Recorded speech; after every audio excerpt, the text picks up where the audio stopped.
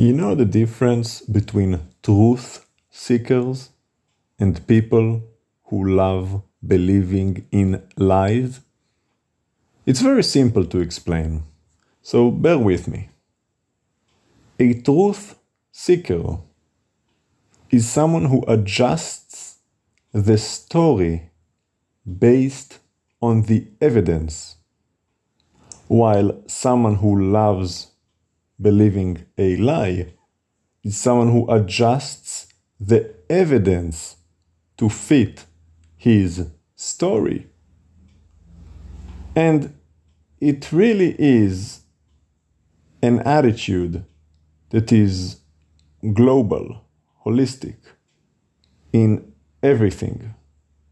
Whether we are talking about atheists, whether we're talking about Talmudic Pharisees, Jews, or whether we're talking about Catholic Christians, it's always the same people, just in a different denomination of faith. Let's take the atheists, for example. They see the facts. They see the comets that we know can only last for up to 100,000 years. So they make up theories. They know the first and second laws of thermodynamics. Energy cannot be created, and the available energy is constantly decreasing. So they know that the universe cannot be created rationally and naturally according to the laws of physics. They know that the Earth has a magnetic field that cannot be older than 60,000 years, or the Earth would have been cracking up like a hard-boiled egg. They know that the oceans cannot be billions of years old based on the salinity and the measuring of the rate in which salt is being added to the oceans. They know the waters on the Earth cannot even be here. There's no rational, natural way for the Earth to have all this water in the liquid state. So they have all this evidence, and there's plenty more, but I'm not going to get into it here. There's so much evidence, and yet, instead of matching and adjusting their story and their faith and belief to match what the evidence is showing, they try to manipulate the evidence to match what they want to believe. So they make up this thing about an Oort cloud somewhere in the universe that makes up new comets, even though there's absolutely no evidence of that.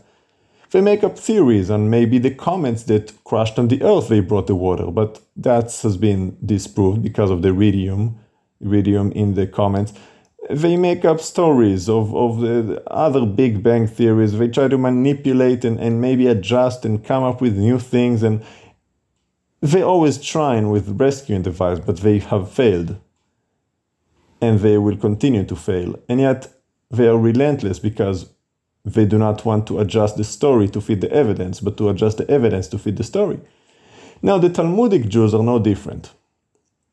The evidence says, God says, Deuteronomy 4, verse 2, everything I have told you, this you shall do. Do not add, do not subtract. Then again, Deuteronomy 13, verse 1, or in the English version, Deuteronomy 12, verse 32. Everything I have told you, do this. Do not add, do not subtract. And then Deuteronomy 27, 26. Anyone who does not keep and observe everything written in the Torah is cursed. And all the people say, Amen. God is very serious about doing exactly what He told you to do. Do everything of it. And do not add to it. And then He says in Leviticus, without the shedding of blood, there is no forgiveness of sin. And in another place He says that all men have fallen short of the glory of God, and all men have sinned. So the evidence is there that we are all sinners, and we need to have the shedding of blood, and we are not to make up our own commandments. And then comes the Talmudic Jews that reject the evidence and try to manipulate them into their story of Yeshua is not the Mashiach. So they come up with the Korbanot prayer, in the Amida prayer, and with the Siddur, and the Talit, and the fasting, and the public auctions over the Torah blessing on Yom Kippur. And they come up with all sorts of commandments. For example, the Shabbos candles, there is no commandment. For the washing of hands, they make up their own commandments in direct contradiction of what God says. And their excuse is, well, that was given to us in the oral Torah from Mount Sinai and passed down through hundreds of years of generations until it was written. Yes, you say that, but where is that in the Torah? So your whole reasoning is that something that is not mentioned in the Torah, despite the fact that it actually does contradict the Torah. So you're telling me that God contradicted himself? He told you not to do something and then he went ahead and told you to do it? That doesn't even make sense. Yet that is what they believe because they have no choice. Otherwise they would have to accept Yeshua because there is no atonement for sin without it. And then there are the Christians who, instead of following the evidence, knowing Yeshua said, I have not come to abolish the Torah and the prophets, but to fulfill them, not one stroke of a pen, not one yod will be removed from the Torah until everything is fulfilled. Never canceled the Shabbat, never canceled the feasts, never canceled the principles of holiness. You might not have to wear a tzitzit, or a reminder between, everything they do with the tefillin. That's not a commandment at all, by the way, that God wanted us to write the commandments in a place that it could serve as a reminder between our eyes and next to us, something that we can see. But regardless, Yeshua never canceled anything. He came to fulfill it, to live it out, to show us how to be holy, to show us the spirit between the letter of the law, the spirit that binds it. He never came to cancel, yet all the Catholic and the Christians, they try to manipulate the facts to fit what they want to believe, which is Sunday worship, Christmas, and Easter. They want to believe the Torah is done away with, so they can indulge in all sorts of immoralities. So, they manipulate the scripture. Well, Paul said, Yeshua nailed the law to the cross, and they come up with all these lies that are not scriptural, yet it's what they say. It's what they believe.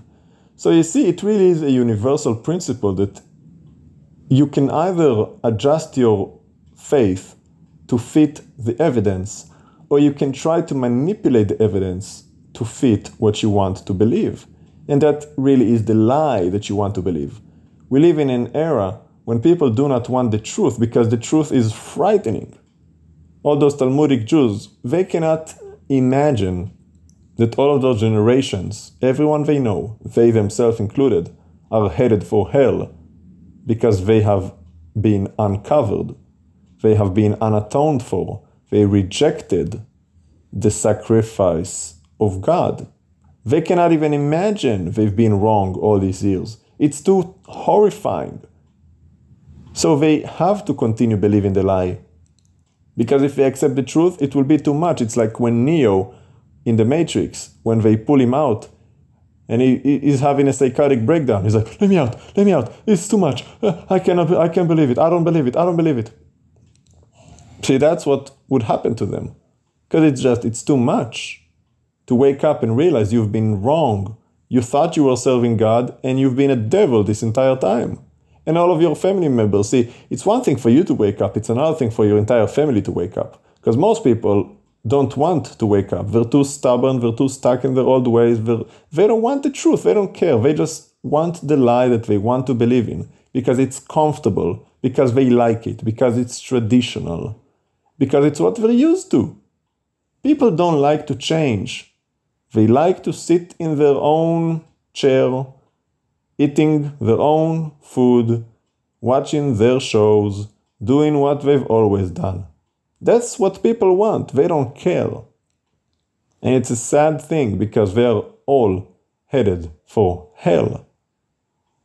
And yet, they do not care. And we preach the truth. If you listen to the podcast, Herzl and I, we speak the truth. Not what we want to say, we speak the word of God. And yet how many people listen and adhere to the messages and transform themselves, reform themselves, and actually submit to God? Very, very few, if any. Not because you can't, but because you won't. You don't want to. You don't care. You don't believe. I mentioned before, we have no fear of God anymore. We fear climate change, we fear the government, we fear coronavirus. We don't fear God. And truth be told, He is the only one you should fear. Everything else doesn't even matter. Everything else is nothing. It's just smoke. But God is the fire. We say there is no smoke without a fire. Well, God is that fire. He's the consuming fire. The only one that you should fear, and yet you don't. Oh, Lord, help you.